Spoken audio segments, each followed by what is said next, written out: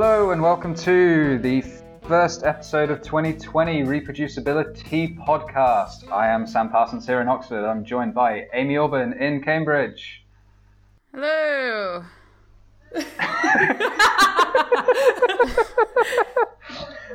And Sophia Kluvel in I Can't Keep Up With Your Travelling. Where are you at the minute, Sophia?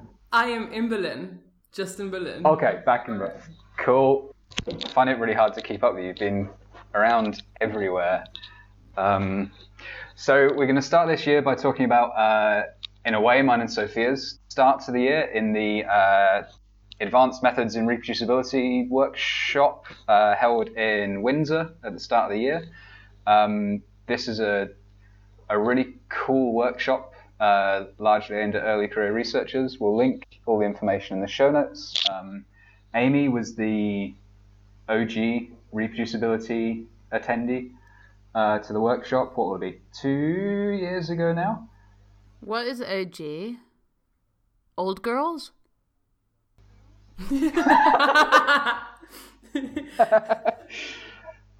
Oh, that's amazing. I always assume it's Original Gangster, but I don't know if that's me also being highly uncool. Well, you know, my take was even uncooler because we have like alumni sports matches and they're called like old boys and old girls. So I thought you were like being like, you know, like old girl because like I was I was at Reproducibility 2 years ago as an attendee. And not at Reproducibility, at that conference/workshop.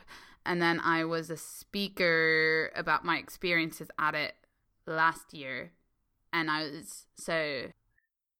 It's a relay race. Yeah, it is a bit of a relay. So I had the exact same thing. So I was there last year as an attendee. So I got to see Amy give her like returning champion talk. And then I got to come this year to do much the same, as well as kind of do a bit of a hack, which was good fun. And Sophia was there as well, so we finally got to have a bit of a catch up. We did try and sneak Amy in, but I think I was also not gangster enough to do it. Like, I could have probably just turned up on the grounds and been like, hey. Yeah, exactly. It's like, hello. But I did spend that week prepping my open science kind of lecture course. I've posted the syllabus up online. But yeah, so I did spend that time rather wisely, I would say. So yeah, you do your workshop, bitches.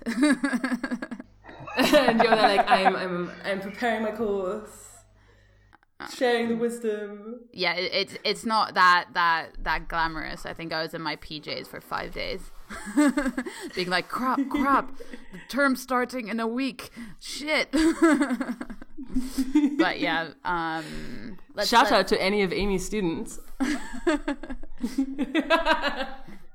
Yeah, that's a great syllabus and a great course. So yeah. So maybe, given that you were the attendee this year, Sophia, you probably have a better view of kind of how the course went. So I only turned up on the Tuesday of, I think, day 3, I think it was, of the 5 or 6 day. So how could you just describe it for those that haven't heard of the workshop? Sure. I mean, so like day 3 of the workshop probably felt like day 15 to most of the attendees. Like everyone was just saying like, how is it only Tuesday morning?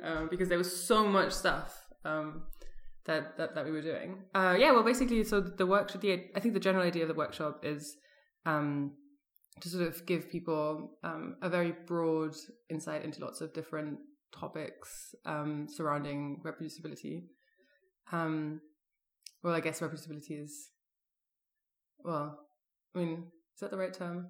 Well, anyway, surrounding this like whole like open science, like robust science movement, I guess.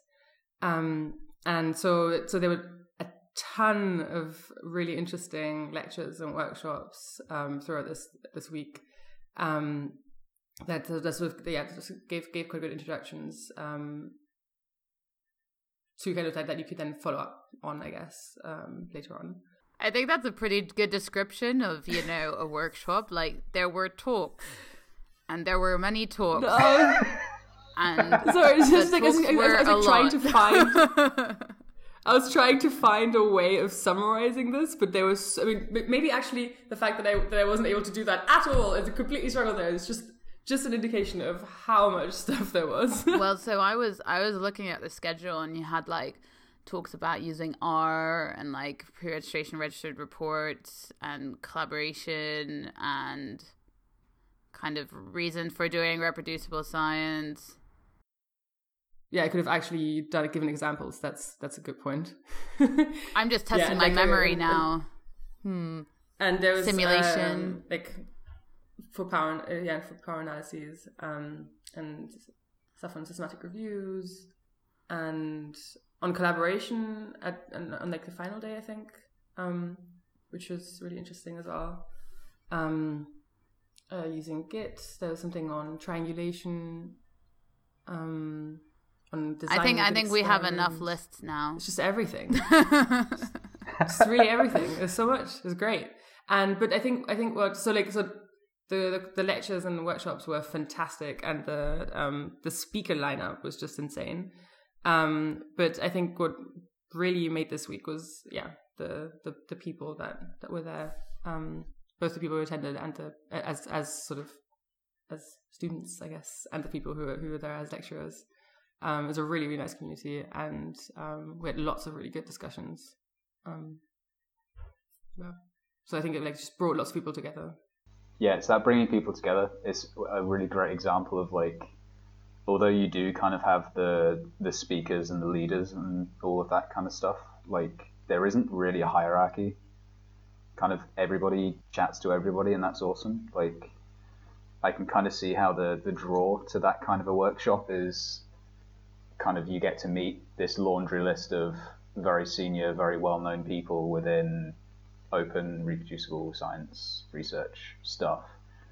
But then you also meet this group of 30 kind of early to mid-career people, and every one of them just has a really interesting story as to kind of how they got started, their kind of perspectives on things, what they've learned, what you can learn from them, and it gets really interesting and really deep really quickly, which is nice. It's really good, yeah. It was very difficult to go to bed at a reasonable time in the evenings. So we're recording this because I heard you had little recording things that you recorded with people. Yeah, so we one of the things that me and Sophia wanted to do was to kind of just very similar to what we did in our SIPS episode, one of our first episodes, just kind of catch up with a load of people that were there to sort of get their perspectives on the workshop itself, but also to, in a way, introduce our listeners to this kind of group of, I did describe them as future leaders, but actually they're doing the work now, so they are the leaders, right? In kind of our area. So we've got 4 awesome people who I will introduce, I guess, along with the recordings themselves. We'll kind of knit them into this episode to introduce people. We didn't get as many as I personally would have liked, but I think the workshop was just so packed, and even by Wednesday, I mean, I only arrived on Tuesday and I was just dead to the world by Wednesday afternoon, so I can only imagine how tired everyone else was. Yeah, at one point really I basically did a recording without recording it, and Sam got a bit mad at me for that because I just sat around and asked everyone about about what they learned from this and what the biggest takeaway was, and then Sam joined and he was like, "Sophia, that sounds like we should have recorded this for the podcast. What are you doing?" Just having conversations. I wasn't annoyed about it. It was just one of those there's so many great conversations that you just kind of wish you'd managed to capture for prosperity, I guess. So you more or less didn't have your priorities right, guys. Yeah, we were just thinking of I am so Sorry, disappointed. Amy. Oh no. That's my take home from the course. Amy's general disappointment in me. I'm disappointed in everything. So I guess we'll hear from all four of them shortly. Sophia, do you have like your own particular like standout experience or session or discussion from the workshop? Why are you making me choose between my babies?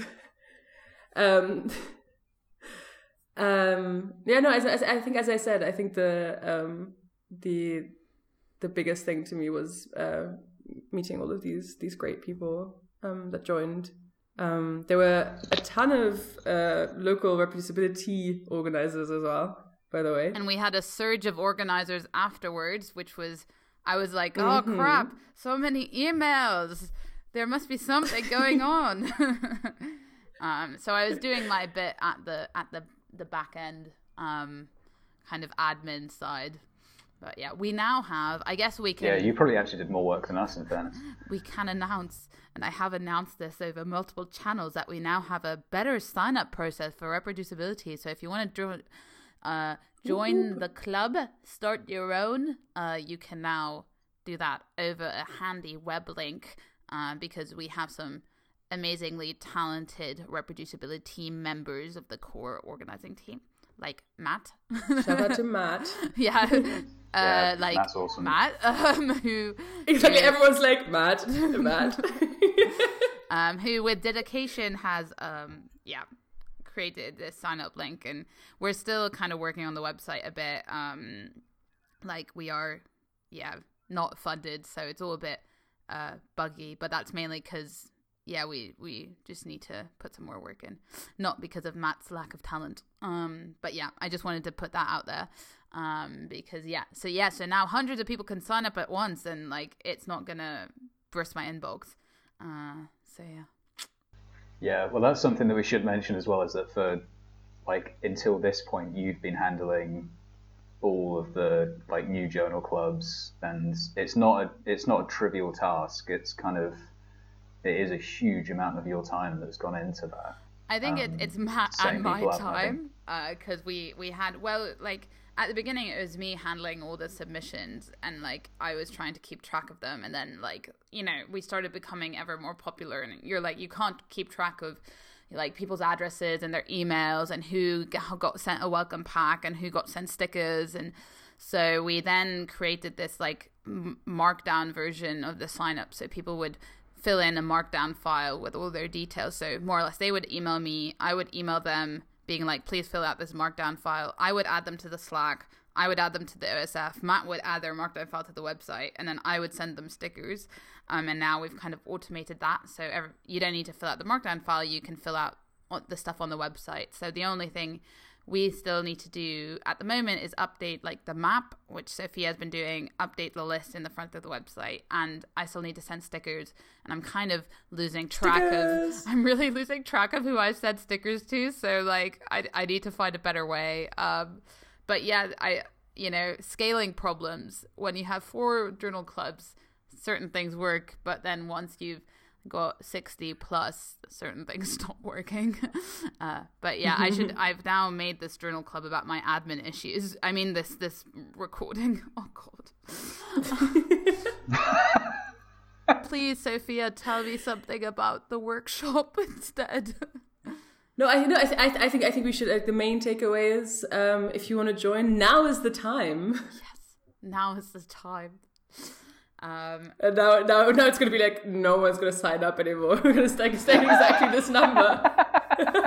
It's like, I missed the personal touch of emailing Amy directly. You still have to email me directly at first point of contact, because then I can only send the link with the password.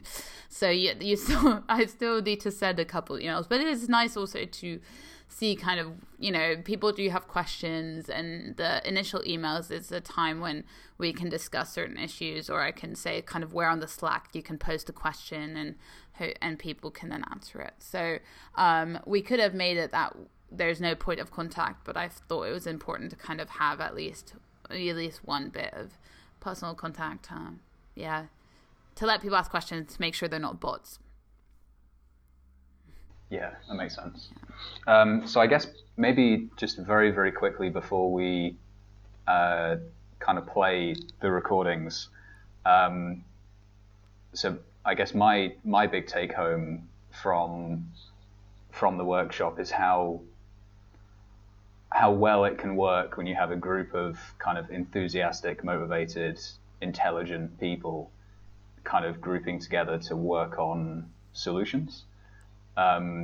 So kind of shout out to 2 projects that actually emerged from the workshop.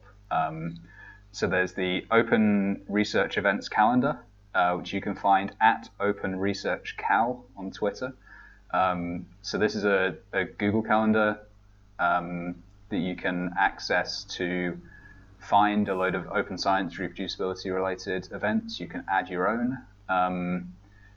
There's a lot of useful information on the Twitter page, but that's, to me, a great example of this kind of in a way small scale tool, but also like a really big scalable, useful thing to help kind of pull people together. And I'll put in the show notes the people that have been working on that.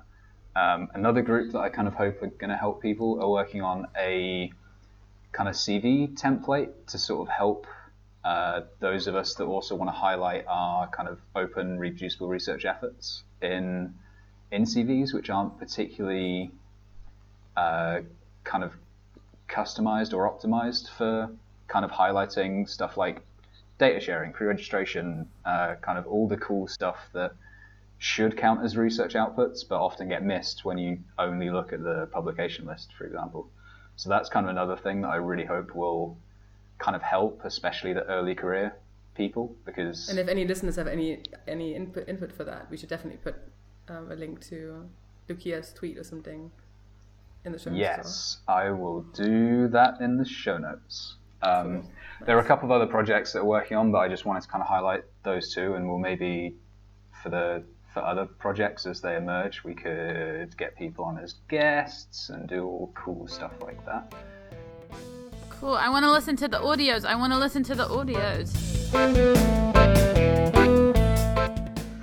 We'll save the listener having to listen to the next 2 minutes of me fumbling through finding a document to get everybody's names right and Amy's increasing displeasure at my ineptitude. For now, we'll hear from Rob Thibault, Kelly Lloyd, Jiv Randany, and Pamela Jacobson. All of their Twitter handles are going to be in our show notes. And now, let's hear their hero story. Okay, so start by introducing yourself and then giving us your open science origin story. Sure, I'm Robert Thibault. I'm a postdoc in Bristol, working on meta research, and I got into open science for a few different reasons. I guess one of the first things was the first data set I collected. I analyzed it in 2 different ways and got 2 different results, but was told that I can't submit both analyses because nobody will ever publish that. And then the second thing that really pushed me to get into open science was working in the field of neurofeedback, and I got really interested in using this technique for helping people with ADHD, depression, any other condition, and all I could find was positive results. The more I looked, the more positive results I found, so I thought it was surely a useful technique. And then when I really looked at the literature systematically, I realized that the absence of null results was probably due to the experimental designs not being top, maybe selective reporting, and then some double-blind randomized control studies started coming out, and they showed that indeed the effect was likely driven by placebo. So those are the 2 kind of main things that drove me towards more robust science, or reliable science. Nice. And so why are you at this workshop now? At this workshop now, kind of try to solidify my skills and knowledge across reproducible science and open science, because this is kind of something I'm now an advocate for as a postdoc in the topic itself, and meeting people working on these things and collaborating and all that, of course. Yes. And what are your sort of biggest takeaways from the week so far? Biggest takeaways?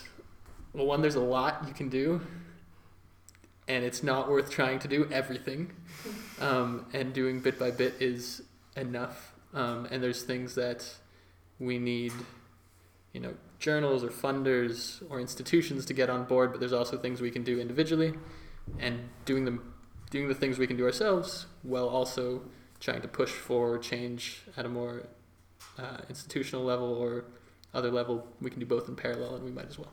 Nice. Anything else to tell your fans? Didn't know I had. Do I have some secret fan base you didn't tell me about? Is this every time you record me? You just nothing else to tell my fans at the moment.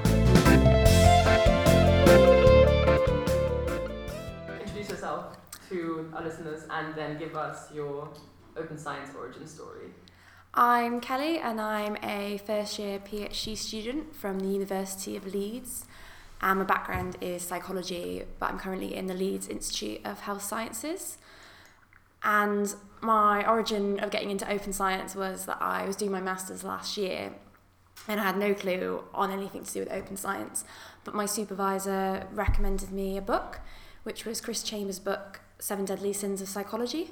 So that's completely my first exposure to any of it, and I just could not believe the scandal of it all. That led to me taking part in setting up Reproducibility Journal Club at the University of Leeds, and I've also been helping with a declaration to improve medical science, to make it more transparent, because a lot of these issues are more, the literature focuses more on psychology. And there are similar discussions in medicine, but it's trying to sort of take steps with that as well and kind of bring it into the open science movement. Nice. Yeah. Cool. So why are you at the workshop now? Again, my supervisor sent me the link to this workshop. He sent me the link. Sounds like a great supervisor. Yeah, he is. Same actually. He sent me a link over summer actually, and I remember just before I started my PhD, and I remember I wanted a break and I didn't want to look at my emails at all. Came back on the 1st of October and I saw this workshop that he sent, and I was like, this looks amazing, and the deadline then was in like 5 days. I was like, great, gotta get an application together. And I think I've been working in a lot of isolation in reproducibility, apart from the journal club, which was great to meet like-minded people. So it was just amazing opportunity to come together and learn more about the open science movement and just meet other researchers in this area. Nice. And what are your biggest takeaways from this week so far? There is a massive breadth of what you can do in open science, and it's kind of like, you shouldn't feel overwhelmed that you have to sort of change all your research practices and do everything right now. Just sort of look at what you can change and do it step by step. So I've already started pre-registering my studies, and I'd quite like to move on to register reports. I'm trying to learn R, but I'm very new. So a lot of this R stuff does go over my head, but step by step I will get there. Thank you. Anything to tell your fans that you haven't told them yet? My new single comes out in August. I'm not joking. Pop star on the side.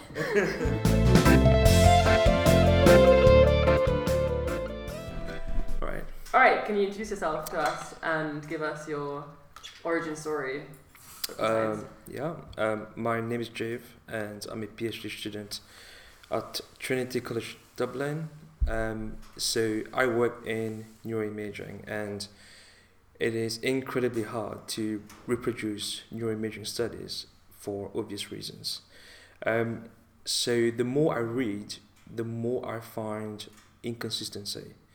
So for example, it is highly possible that if you read 10 papers about functional connectivity, 3 of them will show increased connectivity in kids, 3 others which show decreased connectivity, and the rest might show no change. And then when you try to do your own work or your own experiments, you don't really know which paper to trust, because you don't really know which one did the best experiment. So that's one part of the story. And the second part is, when you get significant results, there could be many things which could influence that results. There are a lot of inconsistency in the way they correct for those significant results. And I found it really difficult to understand how I could write a literature review when most studies I was reading, they did not agree. And that's why I decided that I should learn more about open science, understand more about the problems, and also come up with the solutions that could help me to do my PhD in a more consistent and robust way. Yes. And what brought you to Cumberland Lodge for this workshop? So the first reason was my PhD in Trinity. She is a big driver for open science, and actually one of the components for my interview during the PhD was about doing my PhD in an open science way. So she asked for my thoughts about it. So when she found out there was this workshop, she encouraged me to come. I decided that I wanted to meet more people, to talk about open science, not necessarily in neuroimaging, but across a whole spectrum of discipline. So I think I was quite lucky to be part of this class of 2020, met so many different people from Germany, from Netherlands, from Canada, which helped a lot, and also learn from them. So yeah. Nice. And so what are your biggest takeaways from that learning experience? I think the first takeaway is I saw that people like me, they were trying to understand the problems that we all know exist, but also they were trying to do something to improve the future generation. So, for example, we know that publication bias exists, we know that selective reporting exists, but what can we do now? So I was quite happy to see that, because eventually we want to create a reproducibility journal club in Trinity, in Dublin, because there are none in Dublin. So we wish to translate whatever we've learned from here and bring into Dublin.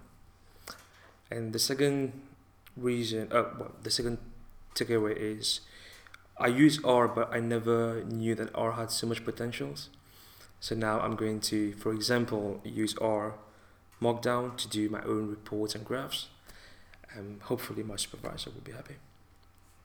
And do you have anything that your fans should know still, that you haven't told them yet? Well, just follow me on Twitter. Right, what's your handle? So it's J Ramduny, so JRAMDUNY, or you can follow me on Instagram. Nice, thanks.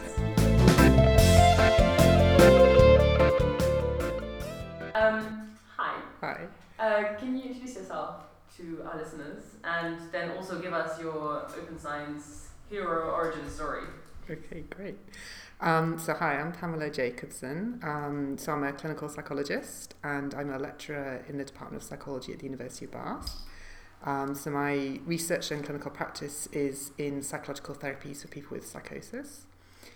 So I'm not quite sure what my origin story is. I think I've had an experience of not doing things in the best way and finding that quite a negative and stressful experience, but then having a positive experience when I realised there were other ways of working. So I think it was definitely kind of a gradual process. So I remember making a particular mistake in this analysis once we'd already submitted the paper, and then the senior person on the paper kind of saying, oh, the ends are wrong, and then I realised I'd made a mistake and I had included these participants who should have been excluded. So it's a very simple mistake, but I still remember I just felt absolutely terrible, and I felt this huge sense of kind of shame and guilt, and I'm a terrible scientist. And I was very lucky in that actually my kind of supervisors were very supportive, and we were able to correct the mistake. But it was a very simple mistake, and it could have been prevented if I had been working in the way that I now want to work in.